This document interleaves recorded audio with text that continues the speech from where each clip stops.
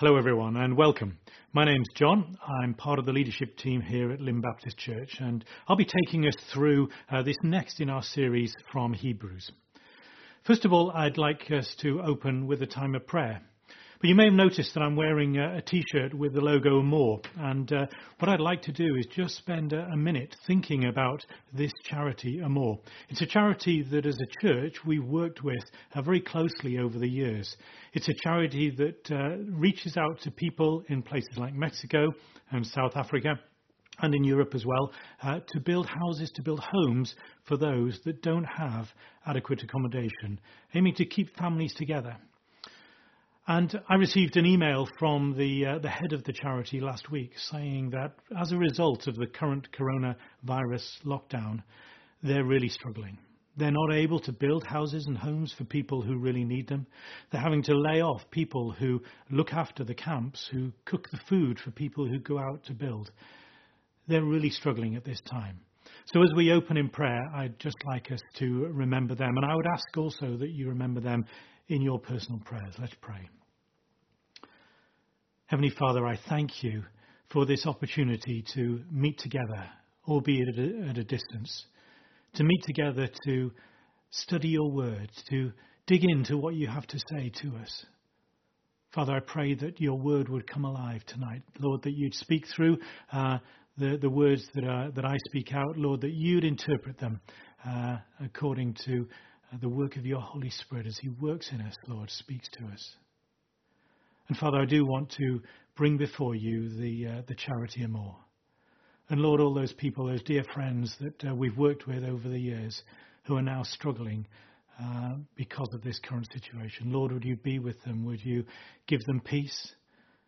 Lord, would you supernaturally provide opportunities that the work somehow that they do could carry on? Lord, that you'd bring an end quickly to the restrictions that they're under, so that, Lord, they can carry on their work, being your hands and your feet in this world, bringing your good news, bringing your provision, bringing your love to people around the world. So, Lord, be with us now as we study your word. In Jesus' name, amen. As I mentioned, we are looking at our next instalment from Hebrews, and I'm going to read the passage now. And I'm going to start in Hebrews chapter 5, verse 11, which is picking up from where Simon left off last week. And the heading that I've got in my Bible at least starts with a subtitle of Warning Against Falling Away, reading from Hebrews 5. We have much to say about this, but it is hard to make it clear to you because you no longer try to understand. In fact, though by this time you ought to be teachers, you need someone to teach you the elementary truths of God's word all over again. You need milk, not solid food. Anyone who lives on milk, being still an infant, is not acquainted with the teaching about righteousness. But solid food is for the mature, who by constant use have trained themselves to distinguish good from evil. Therefore, let us move beyond the elementary teachings about Christ and be taken forward to maturity, not laying again the foundations of repentance from acts that lead to death, and of faith in God, instruction about cleansing rites, the laying on of hands, the resurrection of the dead, and eternal judgment. And God permitting, we will do so. It's impossible for those who've once been enlightened, who've tasted the heavenly gift, who've shared in the Holy Spirit, who have tasted the goodness of the Word of God and the powers of the coming age, and who've fallen away, to be brought back to repentance. To their loss, they are crucifying the Son of God all over again and subjecting him to public disgrace. Lands that drink in the rain often falling on it, land that produces a crop useful to those for whom it's farmed, receives the blessing of God. But land that produces thorns and thistles is worthless and is in danger of being cursed. In the end, it will be burned. Even though we speak like this, dear friends, we're convinced of better things in your case, the things that have to do with salvation. God is not unjust. He will not forget your work and the love you've shown him as you've helped his people and continue to help them. We want each of you to show this same diligence to the very end, so that what you hope for may be fully realized. We do not want you to become lazy, but to imitate those who through faith and patience inherit what has been promised. For when God made his promise to Abraham, since there was no one greater for him to swear by, he swore by himself, saying, I will surely bless you and give you many descendants. And so, after waiting patiently, Abraham received what he promised. People swear by someone greater than themselves, and the oath confirms what is said and puts an end to all argument. Because God wanted to make the unchanging nature of his purpose very clear to the heirs of what was promised, he confirmed it with an oath. God did this so that by two unchangeable things, in which it's impossible for God to lie, we who have fled to take hold of the hope set before us may be greatly encouraged. We have this hope as an anchor for the soul, firm and secure. It enters the inner sanctuary behind the curtain, where our forerunner Jesus has entered on our behalf. He has become a high priest forever in the order of Melchizedek.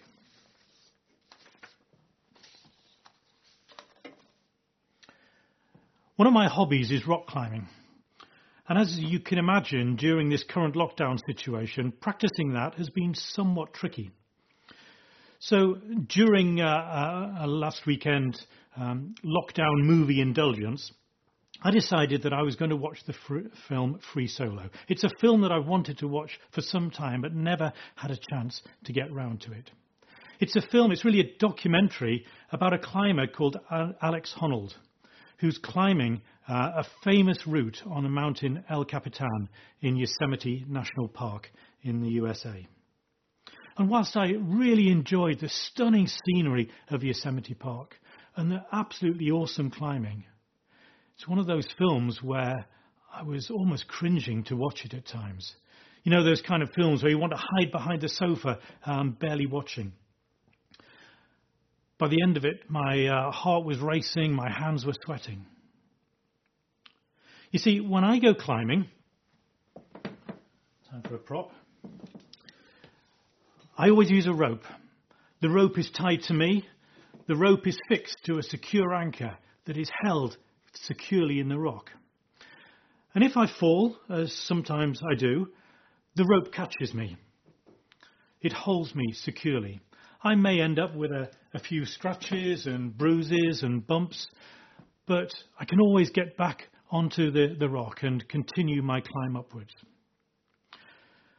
But the difference with Alex Honnold and the film Free Solo, he was climbing without a rope, without the help of anybody, using only his hands and his feet, wedged into the tiniest of cracks, holding on to the smallest of holes on the rock surface, climbing 3,000 feet of almost sheer rock face, unaided.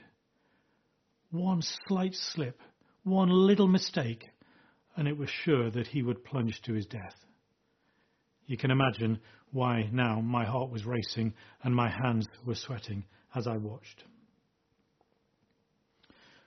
Today we are looking at quite a difficult passage in Hebrews. It's a passage that worries some people because there's two verses 4 and 6 in chapter 6, that if you read it in a particular way suggests that it's possible to lose your salvation. It's possible to lose the eternal life that God promises as a result of what Jesus did for us on the cross, when he died to pay the price for us, and he rose to defeat death that we might live. Now, the film Free Solo keeps you hanging on almost to the end to find out whether or not Alex makes it to the top. But I'm going to dive straight in to those key verses to try and see how we can understand this question that's posed by verses 4 and 6. And then circle round the rest of the reading that we made today to try and bring a little bit of context to it. Now, I have to say there's two schools of thought about the way to interpret this passage. And it basically boils down to two extremes. Either you can lose your salvation or you can't. It's really quite binary. Those who hold to the former view, it's commonly called Arminian thinking, and those that hold to the second view, that you can't lose your salvation, is the Calvinist view. Those who hold to the former thinking read these words: it's impossible, if you've tasted of the goodness of God, if you've shared in His Holy Spirit, and then you fall away, to be brought back to repentance. That's it. There are things you can do that are so bad that it causes you to lose that salvation. There is no more chance to repent. Now, for me personally, that is not the way that I read and interpret Scripture. And I think it's really important that when you read the Bible, you understand the very clear collective context of what God is trying to say. The Word of God is not an isolated collection of pithy phrases that we can pick and choose and apply in particular circumstances as we want. It's a book as a whole. As Timothy reminds us, all Scripture is God-breathed and is useful for teaching, for instruction. So it's very dangerous just to take these couple of verses in isolation and see that, and take a doctrine from that and say, well, this means this, and it can't mean anything else. You see, Scripture is God-breathed. It's consistent. It's complementary throughout, and it should be taken as a whole.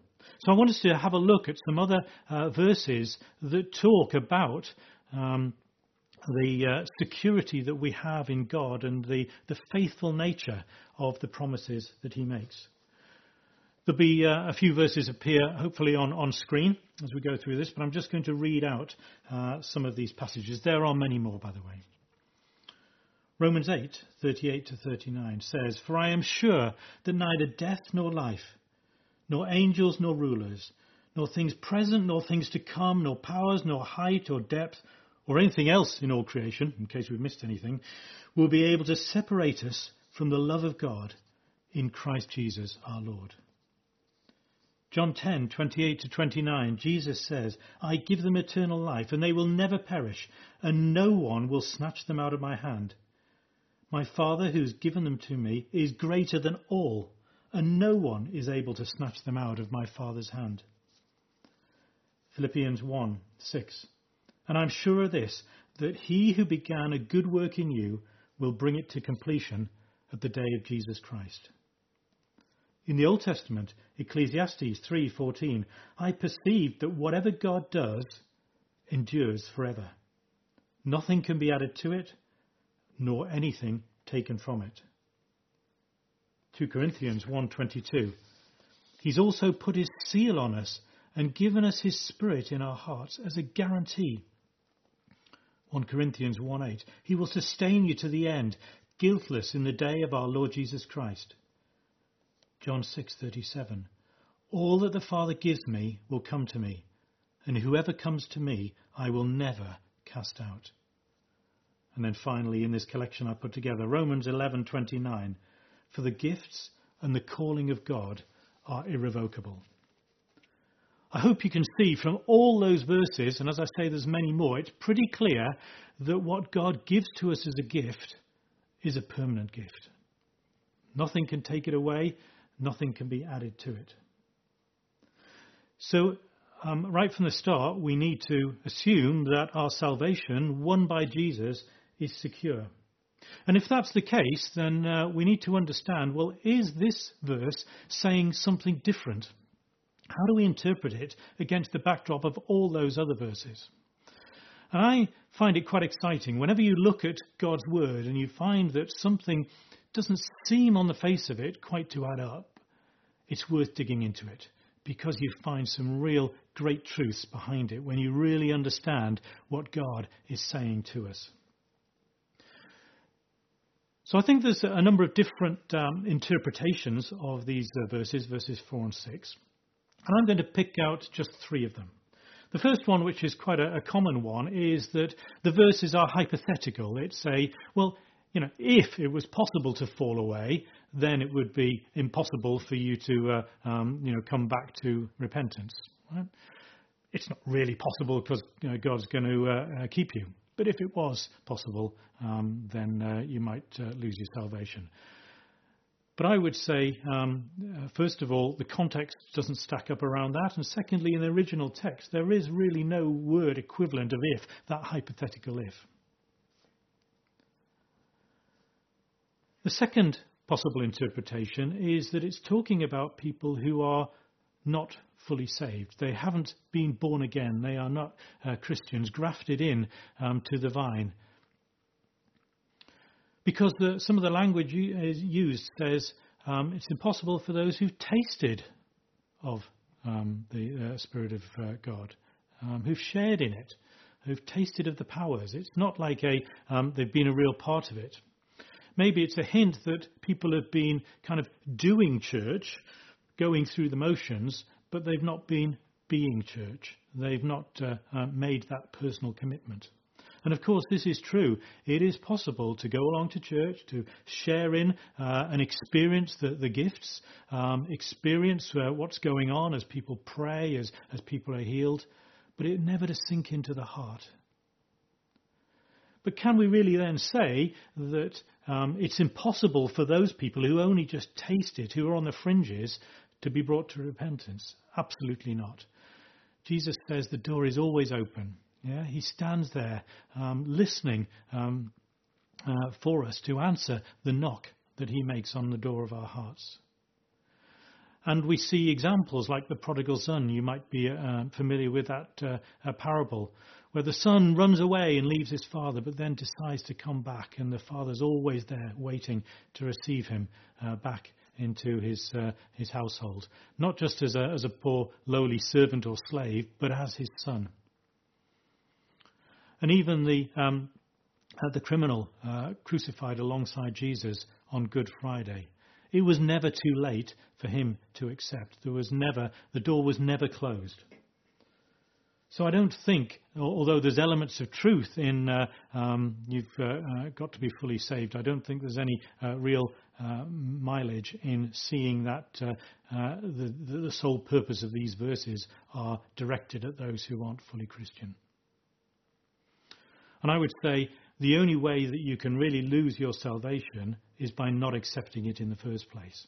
So perhaps there's a key lesson to take out of this second interpretation. Don't be afraid of losing your salvation, but be afraid of not having it in the first place.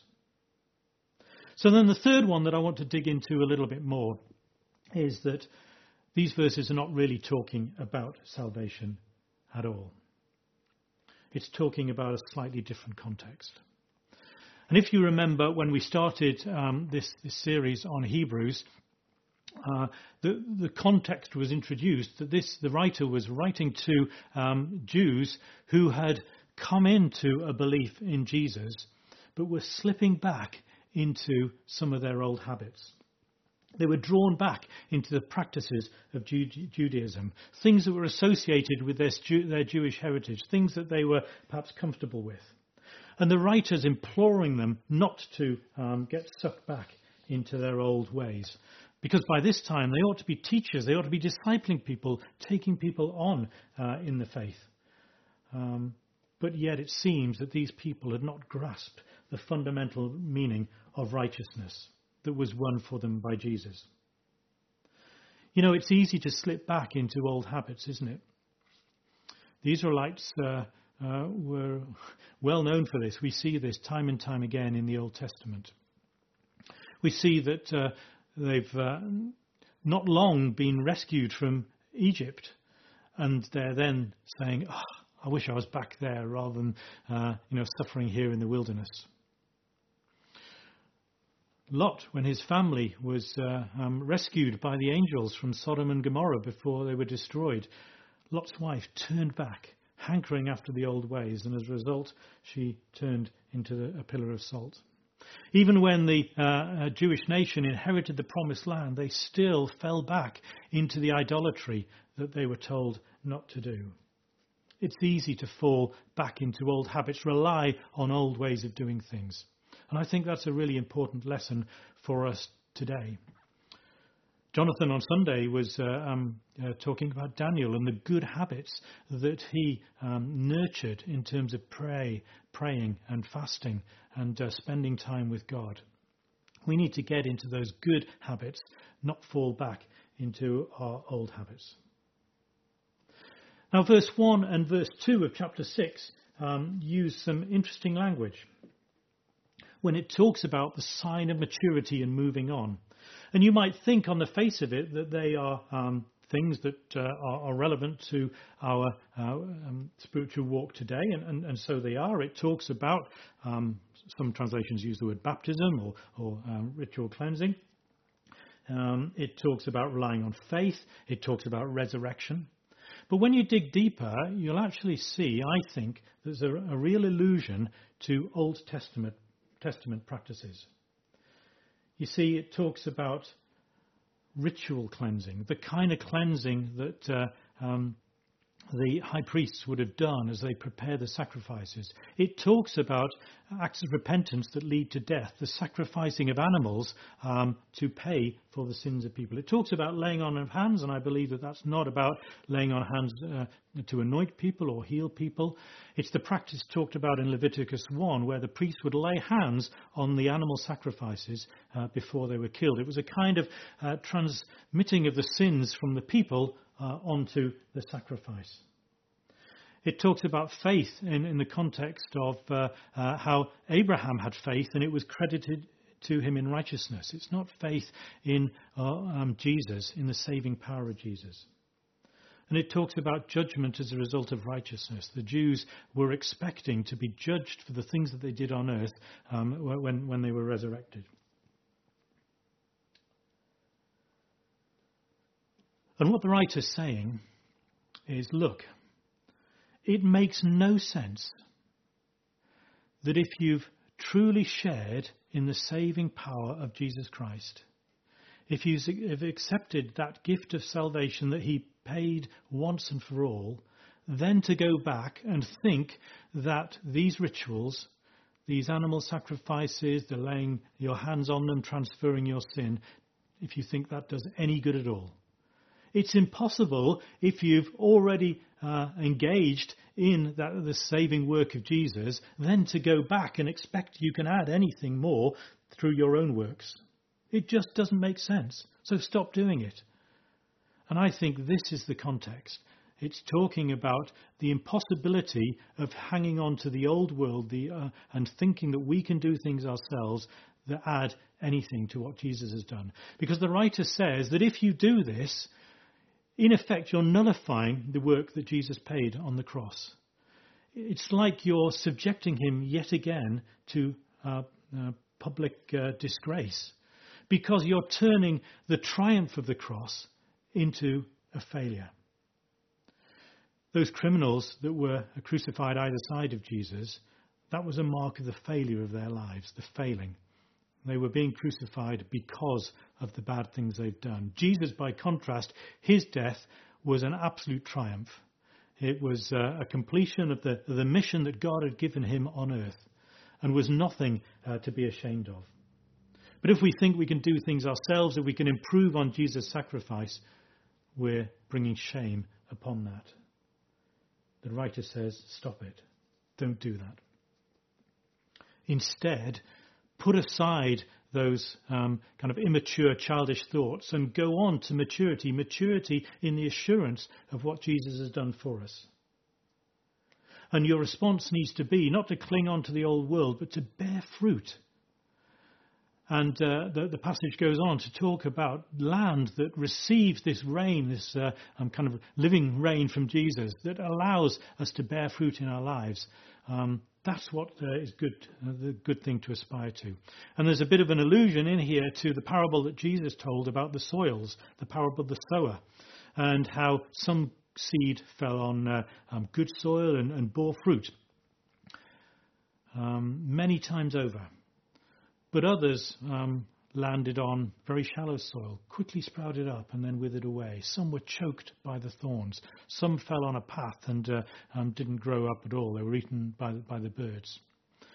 And I think that there's a very strong parallel between the parable of the sower and this passage in Hebrews. The writer is imploring us to be rooted in the salvation, this surety of what our hope is. Don't think that we can do things ourselves. Don't spring up quickly and just taste and see a little bit of what God's got to offer and then walk away. He wants us to be mature, to grow on in our faith.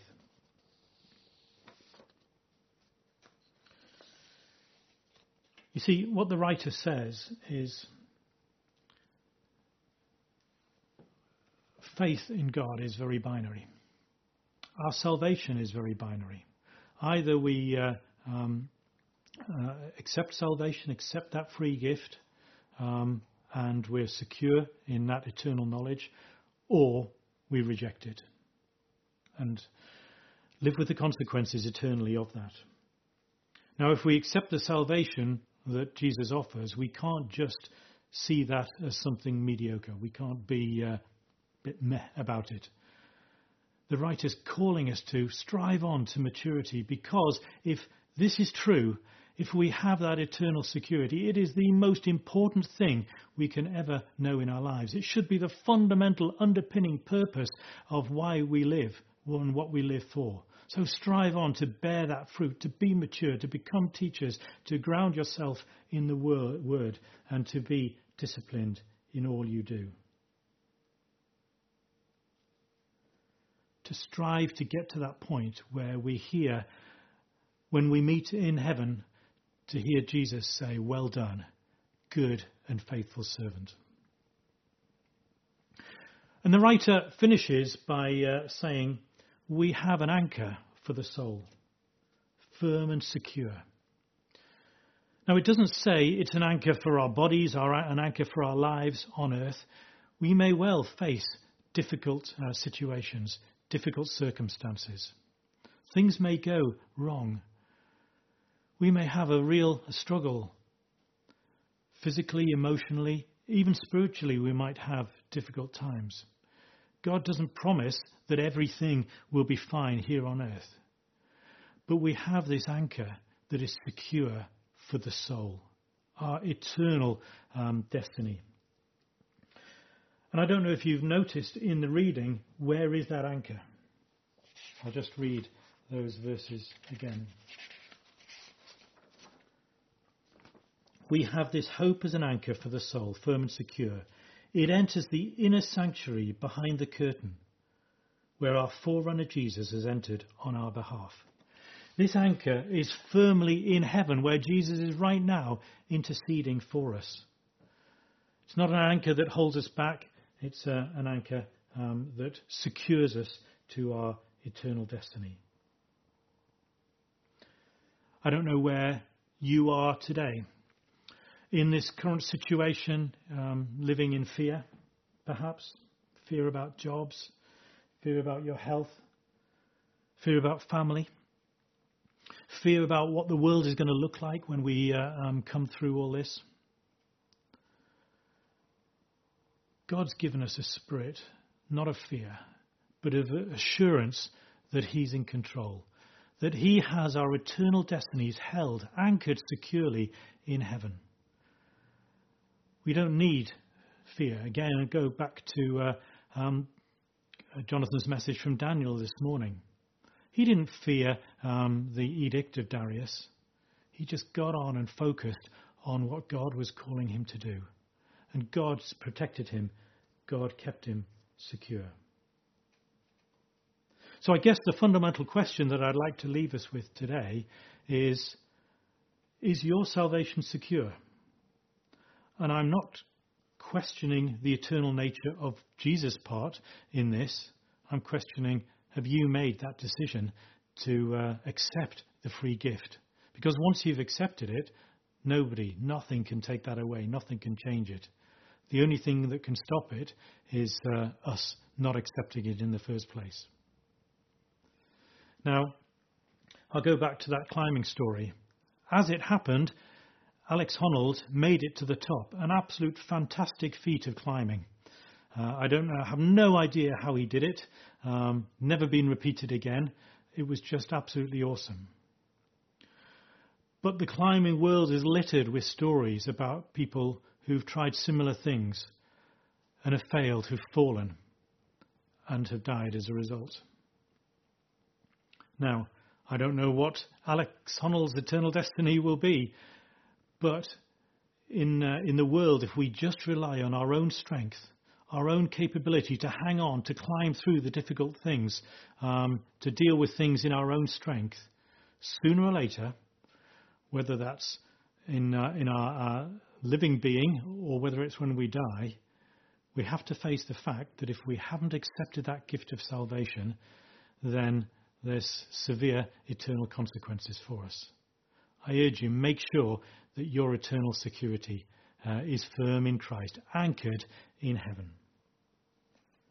Let's pray.